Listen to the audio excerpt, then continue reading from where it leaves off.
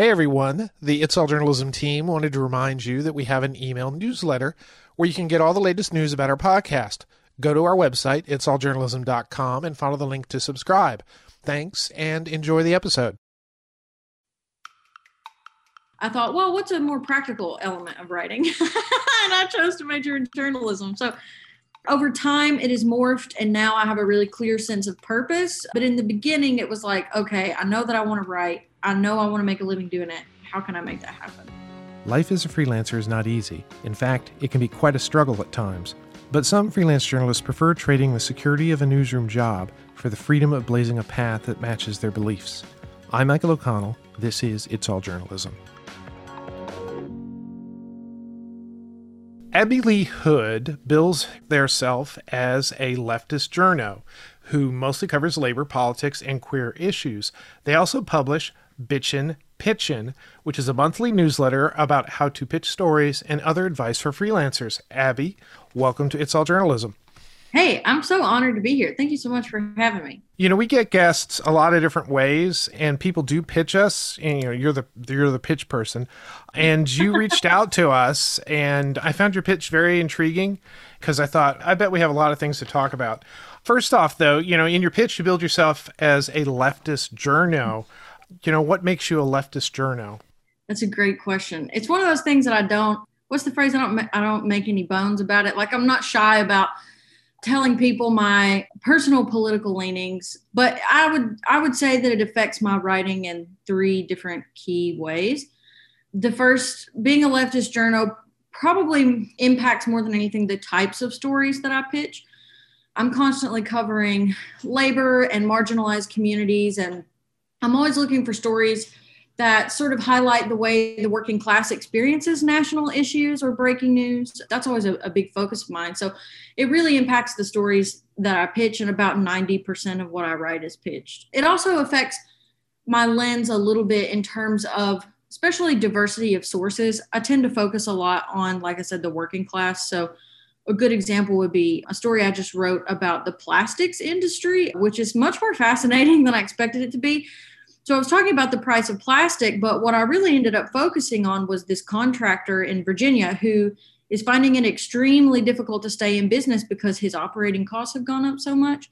So that's the kind of way that leftism works its way out in my stories, is usually just a focus on the working class or how news affects working class people. But I mean, of course, it also impacts my personal life, what I read and, you know, what I like to, I guess, consume. But I feel like a lot of people feel like, or would say or worry about, hey, if you're a leftist writer, then you're probably like espousing like socialism and Marxism. And that's not the case.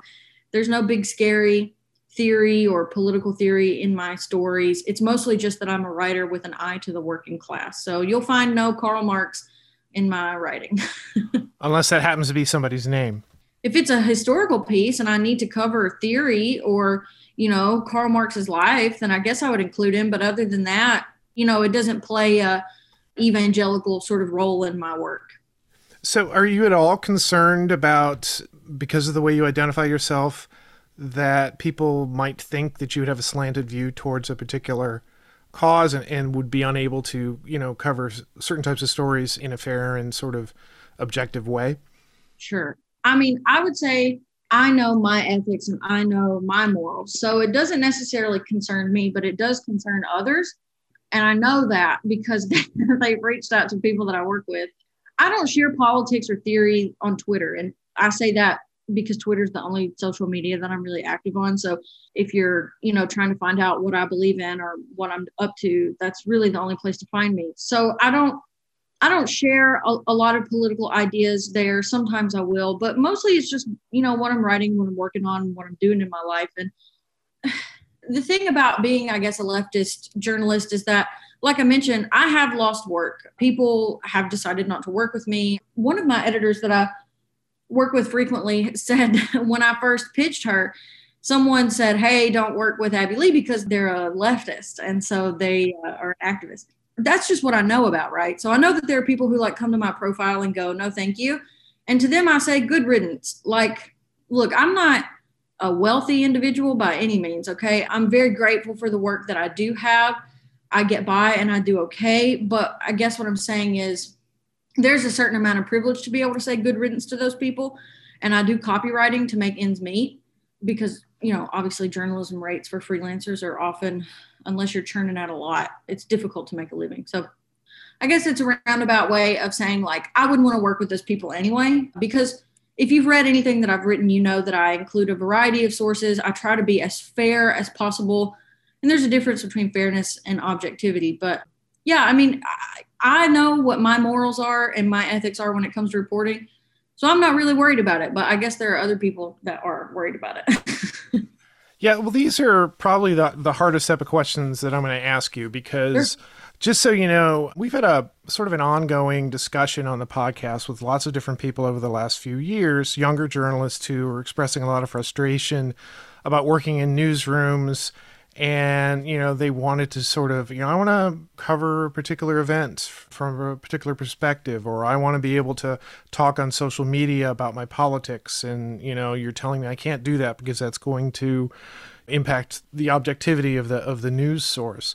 So this is kind of an ongoing dialogue, I think, with a lot of people. They see stories on the news that they have a particular, position on, and that somehow want to get involved. And there's this sort of fear of becoming, less of a journalist and more of an advocate for a particular side. Are you concerned that you might just be viewed as somebody who's just doing advocacy as opposed to journalism? Sure. Well, I got called an activist this morning because I emailed a state senator who voted for and sponsored multiple pieces of anti-transgender legislation. And I used the word anti-LGBTQ. And his response was, well, that's biased. You're an activist and you're prejudiced because you use the phrase anti-LGBTQ. So in my opinion, you're going to get called an activist if you're anything other than far right. Like anytime you're interacting with elected officials or any source who has, a particular set of views, unless you fall into that category, they're going to call you an activist for something anyway. So it's important for me to live by my personal morals. And I know that my pieces are sound. Like I spent hours last night sending statement requests to 60 legislators. It's not like I'm not giving people a chance to, share their opinion on why they think that legislation or whatever the story may be about. But I'm just giving an example from the story I'm working on at the moment. I'm giving them the space to say, hey, this is actually why I think this piece of legislation is beneficial. And then I'll report it if they give me a statement. So to me, there's a big difference between fairness and objectivity. And I think one of my favorite quotes I've ever heard, and I wish I knew who said it, was, if one source tells me it's raining and one source tells me it's sunshiny, it's not my job to report both sides. It's my job to look out the window and see which is true. And so for me, it's really important to call out inequality and to highlight marginalized voices. I don't think that's unfair. But like I said, even if you use the word LGBTQ, like I'm still getting called an activist even for that like basic language. So it's like, hey, if I'm going to get called it anyway, I might as well just write and live my life in a way that aligns with my personal morals. And like I said, that does mean that you lose work. I'm not here to say that it's easy, but I will say as a freelancer, I am grateful that I'm not in a newsroom where people are kind of like limiting what I can say and who I can be. Doesn't mean that it's easy, but it does offer me some freedom that perhaps staff writers always get to have access to, if that makes sense. Yeah, no, definitely. I see that trade-off. And I think that that's something that people don't always talk about, that, I'm going to be a journalist. I want to do these types of stories. And if you end up working at a particular type of newsroom, you're going to have to ask yourself these questions about, what do I want to cover? Am I comfortable covering this? Can I be objective? I'm not saying that anybody in any sense is compromising. It's just, this is something you kind of have to deal with, is to the type of journalism that you do and the choices you make. I mean, you present yourself very clearly who you are and what your perspective is, and you're finding work. Journalism is a funny thing. A lot of people, they see things so much as left and right about everything. And there's so much stuff that we write, stories that we write about people, who are struggling for various different reasons, or good stories that we tell about people that really have next to nothing to do with politics, that have value in telling. I don't know. It's just one of these dialogues that we always need to keep having in our heads about, what we're doing with our writing, what we're doing with our reporting. Anyway, when I do a podcast, I usually start out by asking the background, but you laid out some intriguing things in your pitch, and I wanted to get that out of the way first. But tell me, how'd you get involved in journalism? I hate to be that person that's like, I always knew I wanted to write. That's everybody I talk to. I know, and I'm so sorry because I know that's cliche, but when I was in kindergarten, I started my own encyclopedia, and I started trying to do I think I did an entry about a kangaroo, and then maybe I dropped it and moved on. But I was always interested in writing, and then I did and still do want to write fiction, but I couldn't bring myself to major in fiction in college. It just felt really not practical, and I'm not trying to insult fiction majors. It just wasn't going to work out for me. So I thought, well, what's a more practical element of writing? And I chose to major in journalism. So over time, it has morphed, and now I have a really clear sense of purpose. But in the beginning, it was like, okay, I know that I want to write. I know I want to make a living doing it. How can I make that happen?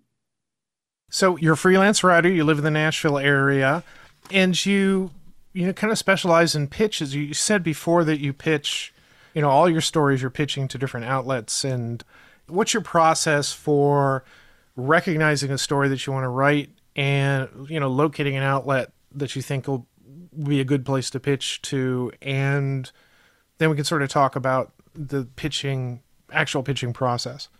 And I don't want, if my editors are listening to me right now, I do get commissions from time to time. It's not to say that I don't get commissions, but the majority of what I write is pitched. And I think an easy way to sort of think about finding stories is through frameworks. And I have a few favorites, like localizing national news or taking a local story and writing about how it applies, to a more national audience. I would say I do this most often at Tennessee Lookout. It's a publication here locally that I write for quite frequently, because it's top of mind, like this anti-transgender legislation. Even though it's happening on a nationwide level, I'm always looking for, okay, well, how does that impact the business community here? How does that impact actual transgender Tennesseans? Who are the businesses in Tennessee that are donating to candidates and to legislators that are pushing this, these bills? So you can do it both ways. You can find a national story that applies to your local audience and vice versa. I like to go about it in terms of frameworks, but of course, frameworks don't always work and they overlap as well. There's some other ones like finding trends. Hey, here's an example of a trend. Something I'm pitching right now is the helicopter arm, which is like a thing that kids are doing on TikTok, where when you get your vaccine, you wave your arm around in a big circle and supposedly it helps with the soreness. So that's a trend that I've been pitching a story about recently.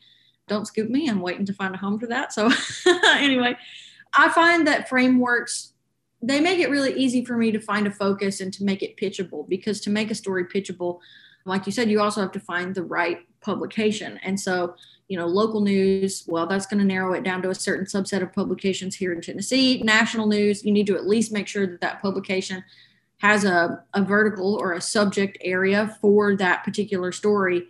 So it's all about, doing a little bit of research ahead of time, although there's no shame in coming up with a pitch and then trying to find a publication that it fits and Googling publications. There's nothing wrong with that. But as long as you make sure that it has, that vertical and that they cover, say, long form or short form or reviews or whatever genre it is that you're pitching, you've at least done most of the work to set yourself up for success.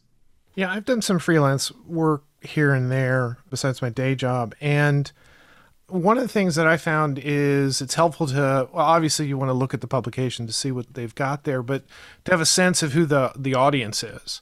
Where does that in your consideration? I think it's a little bit of a column A and a little bit of a column B. The angle of my story is not going to change drastically from publication to publication. Usually I would say a lot of that is done on the front end, i.e. if I think this story is a good fit for this publication, then I don't necessarily need to tailor the tone that much to a specific audience. I'm just going to write the story that I intended. But, there are some publications that cover, let's say, I think Cosmopolitan is a good example, because there have been publications that I really struggled with the voice and tone with. I pitched a story about labor laws and labor, what's the words I'm looking for? Basically, I pitched a story about labor malpractice in the crystal mining industry and how crystal miners are often, put at risk, not given PPE. It's a really dangerous profession. So that feels like a really serious story because it is. But then when I pitched it to Cosmo and it was published and the editing process was fine, it was a bit of an adjustment because they have a very sort of conversational tone. They have a very, I guess you would say maybe young or millennial voice, using really like familiar language. And that was unfamiliar to me. So it took a very long editing process. And I'm not complaining about that because, you have to deliver copy that makes sense for the publication. So it does happen. But I would say that I try to correct for that on the front end. And instead of having to, change my story's tone drastically, I just try to find a place where the pitch itself is going to be a good fit with that publication. And also, I would say that I probably won't continue pitching a lot of like conversational types of pieces just because I'm not good at it. There are writers who are great at it. Cosmo's a great publication. I'm not saying anything bad about them. It's just that when I go into reporting a serious labor story like that, it's really difficult for me to write in a way that I'm unfamiliar with, if that makes sense. Right. At the beginning of my career, I was, because of the situation I happened to be in, I was a freelancer for maybe 5 years. And I always found the thing that I found the most wearing about it was just every day you're constantly selling yourself. For me, that just kind of wore me out. And so it's like I would look for gigs that, had sort of longer term, writing a regular column or something, because at least that gave me some stability. I didn't feel like, I've already convinced this editor that, I know how to write and get on deadline and I turn in good copy. But the constant, trying to generate story ideas and, find places for them, it was just such a chore. I mean, is that something you sometimes you feel you have to deal with? Oh God, yeah. I mean, I used to pitch once or twice per week, like have a session where I would sit down and send pitches. And now I found it more sustainable to sit down and maybe 20 to 30 minutes, sort of manage my crop of pitches, whether that's, sending new ones or passing on rejected ones. But even more so than just like the daily toil of selling yourself via email, i.e. like pitching editors, part of the way that I present myself on social media is also about like branding. You can't just be a journalist anymore. You can't just say, well, at least a freelance journalist. I mean, if you have a staff job, it's one thing, but you can't just say, okay, well, I'm a freelance journalist and that's it. Like myself included, every journalist I know does copywriting or PR or marketing or some other gig. I worked part-time in a coffee shop before the pandemic for a brief period of time. And I still do a lot of copywriting.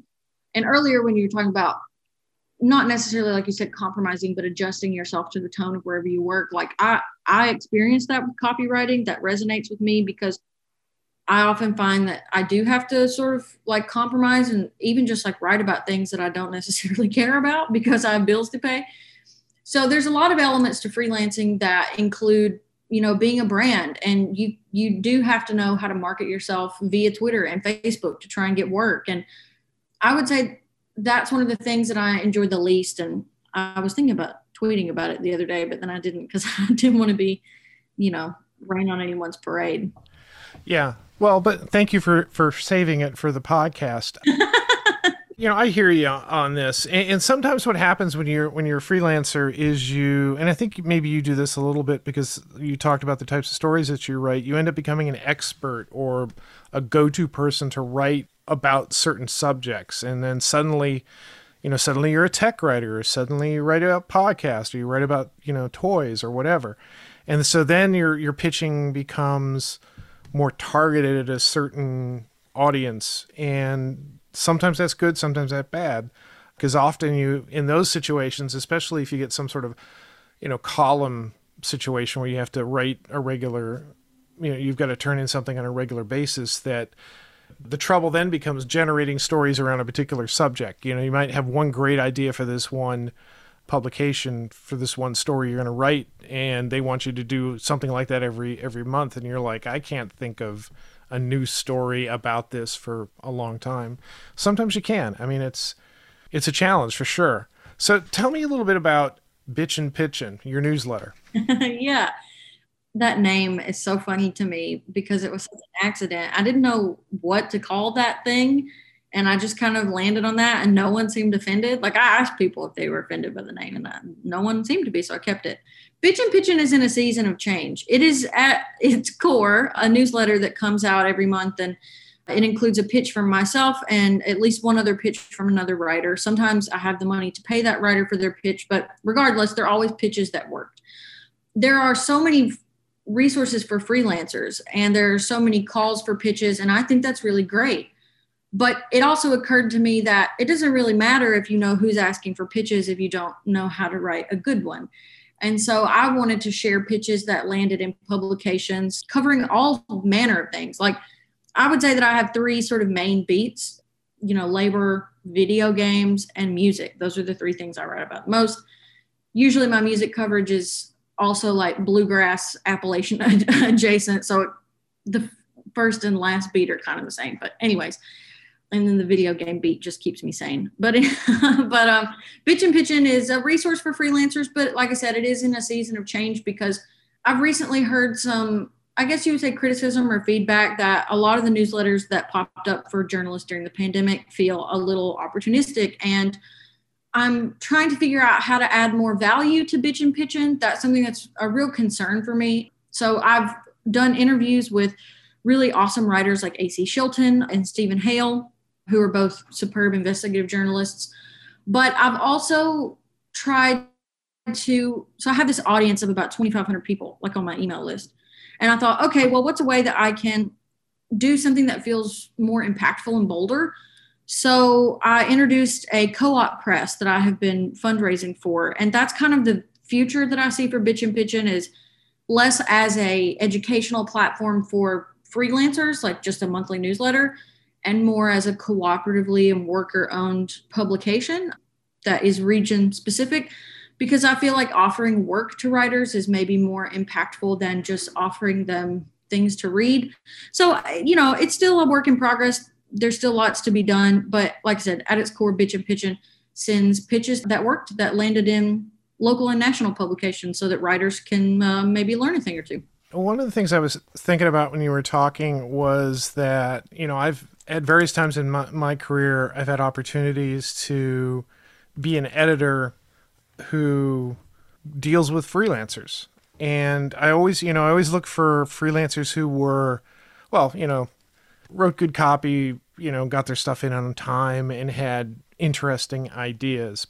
But a large percentage of the people who pitched at me, it was just, they didn't understand my publication. They were giving me something that was too general, that didn't talk to my audience at all.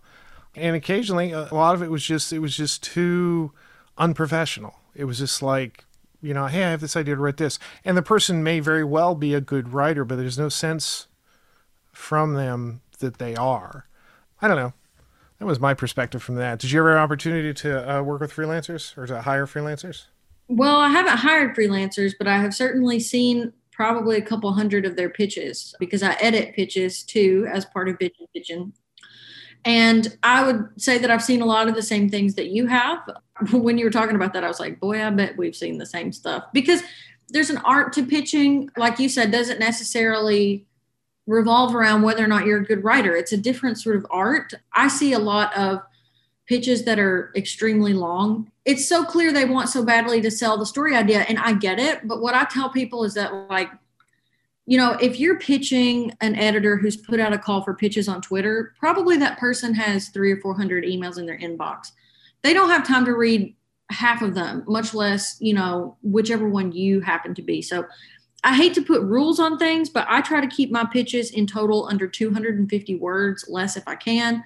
But some other mistakes I see are very similar to what you said, not being specific enough. Like, I try to tell writers that really specific narratives are sort of, I hate, again, to use marketing terms, but it works.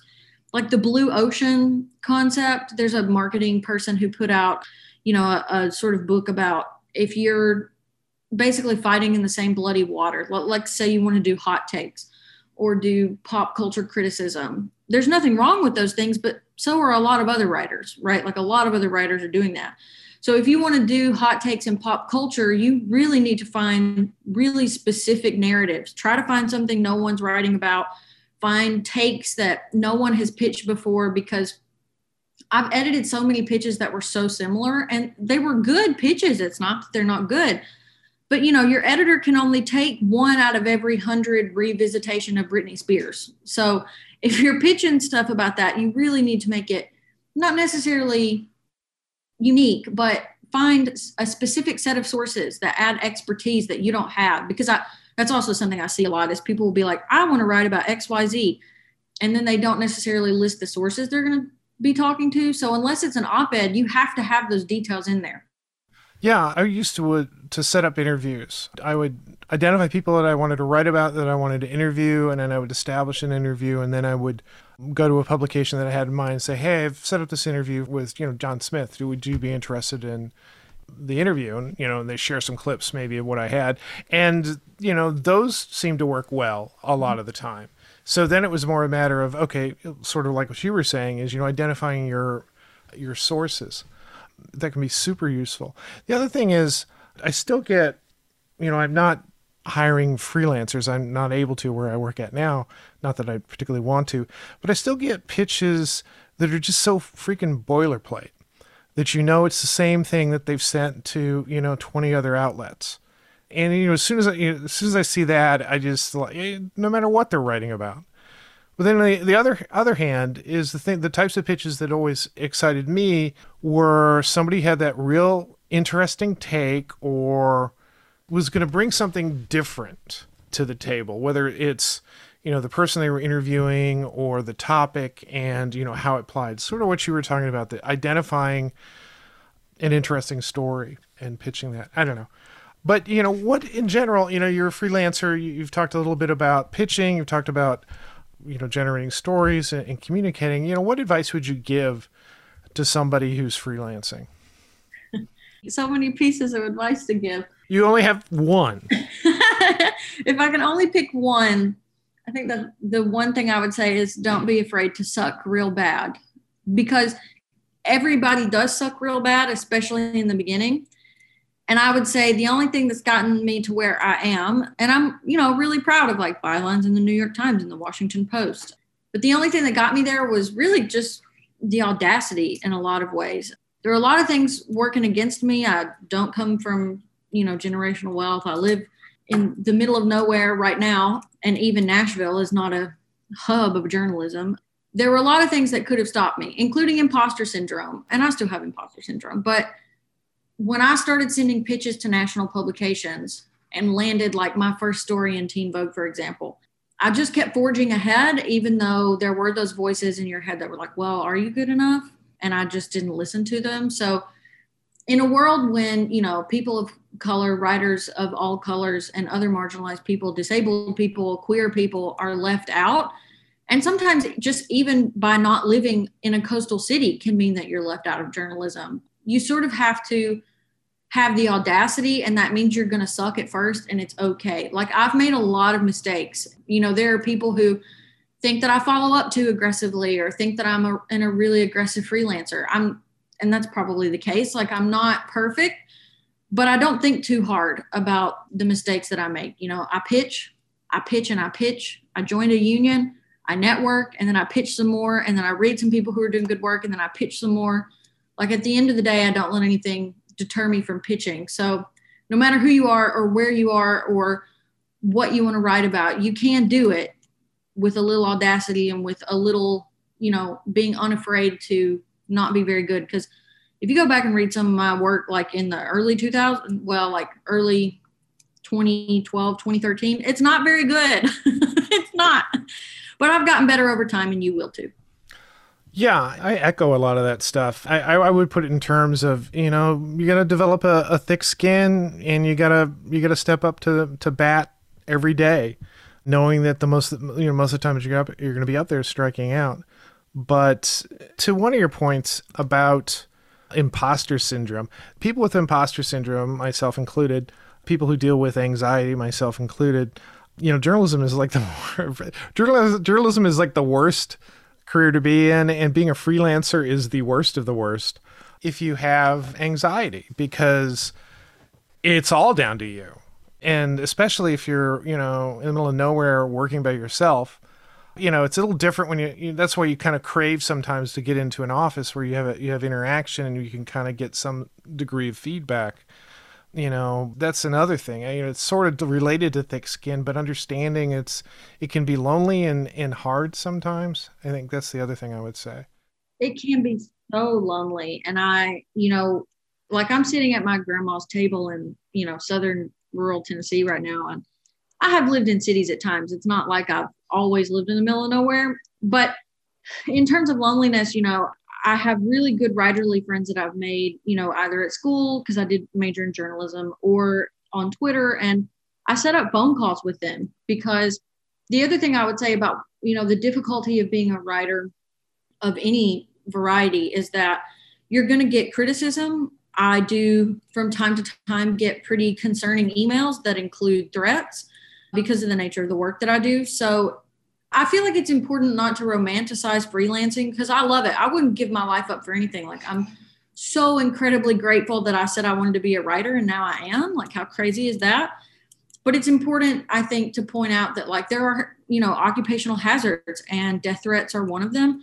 And so is loneliness. So in general, my self-care and mental health routine is pretty vital. Like, before this, because of those emails I got this morning, that was like really stressing me out, because I'm non-binary, obviously. So, hearing from people who wish that transgender people didn't exist is really upsetting. So before this interview, I was playing Rocket League to decompress.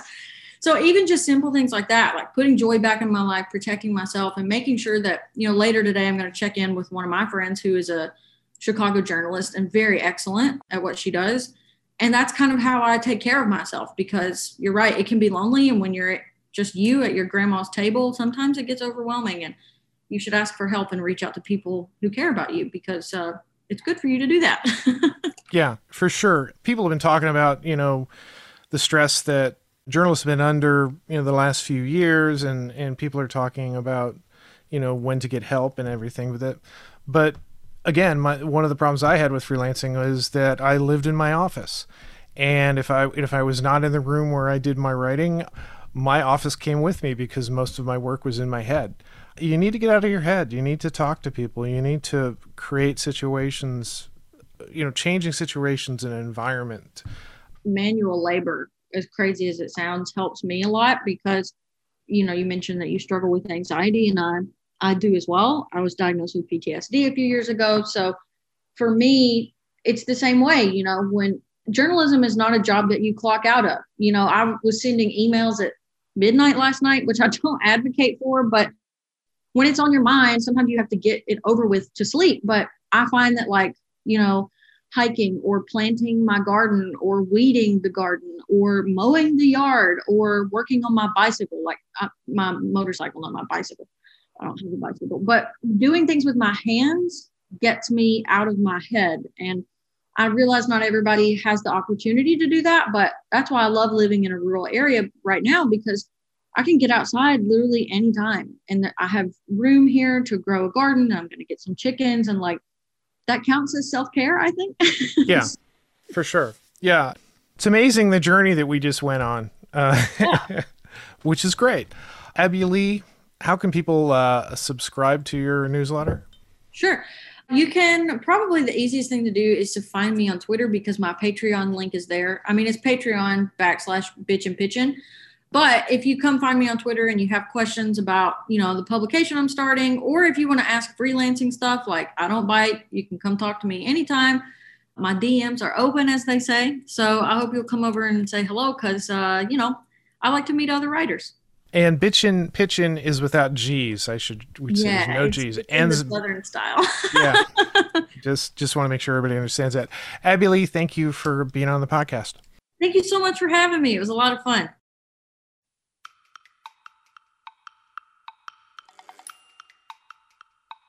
You've been listening to It's All Journalism, a weekly podcast about the people who make the news.